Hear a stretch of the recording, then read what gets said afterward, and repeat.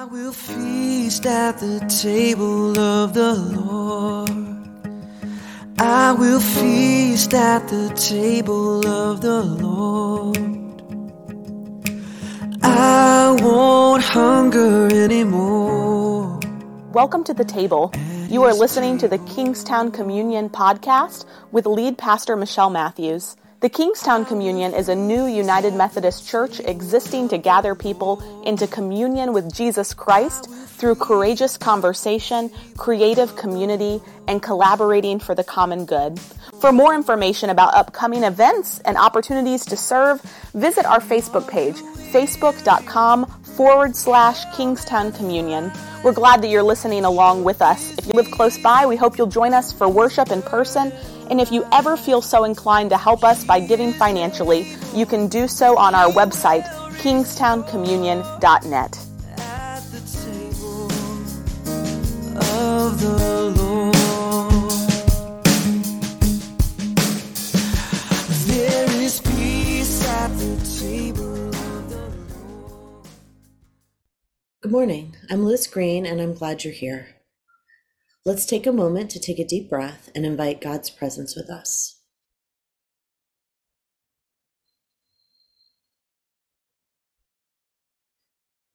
So our question for reflection today, this Thursday before Easter, is, will you wash my feet? And our scripture passage is coming from John chapter 13, verses 1 through 17, and then picking up again in verses 31 to 35. So John chapter 13, verses 1 through 17. Before the Passover celebration, Jesus knew that his hour had come to leave this world and to return to his Father. He had loved his disciples during his ministry on earth, and now he loved them to the very end. It was time for supper, and the devil had already prompted Judas, son of Simon Iscariot, to betray Jesus. Jesus knew that the Father had given him authority over everything, and that he had come from God and would return to God. So he got up from the table, took off his robe, wrapped a towel around his waist, and poured water into a basin. And then he began to wash his disciples' feet, drying them with the towel he had around him. When Jesus came to Simon Peter, Peter said to him, "Lord, are you going to wash my feet?" And Jesus replied, "You don't understand now what I'm doing, but someday you will." "No," Peter protested, "you will never wash my feet." And Jesus replied, "Unless I wash you, you won't belong to me." And Simon Peter exclaimed, "Then wash my hands and head as well, Lord, not just my feet." And Jesus replied, "A person who has bathed all over does not need to wash except for the feet to be entirely clean. And you disciples are clean, but not all of you." For Jesus knew who would betray him. That is what he meant when he said, "Not all of you are clean." After washing their feet, he put on his robe again and sat down and asked, "Do you understand what I was doing?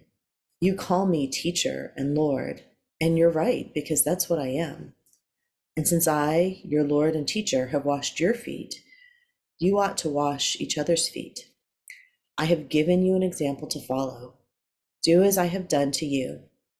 I tell you the truth, slaves are not greater than their master, nor is the messenger more important than the one who sends the message. Now that you know these things, God will bless you for doing them." And now again at verse 31. As soon as Judas had left the room, Jesus said, "The time has come for the Son of Man to enter into his glory, and God will be glorified because of him. And since God receives glory because of the Son, he will give his own glory to the Son, and he will do so at once. Dear children, I will be with you only a little longer. And as I told the Jewish leaders, you will search for me, but you can't come where I am going. So now I'm giving you a new commandment. Love each other. Just as I have loved you, you should love each other. Your love for one another will prove to the world that you are my disciples." So foot washing was both an act of hospitality and a practical necessity in those days, because the roads were made of dirt and people wore sandals, so their feet got kind of yucky. And typically foot washing would be done as soon as people entered the house, and often by a slave. It was kind of a disgusting task, and it was performed by the least powerful and the least privileged people.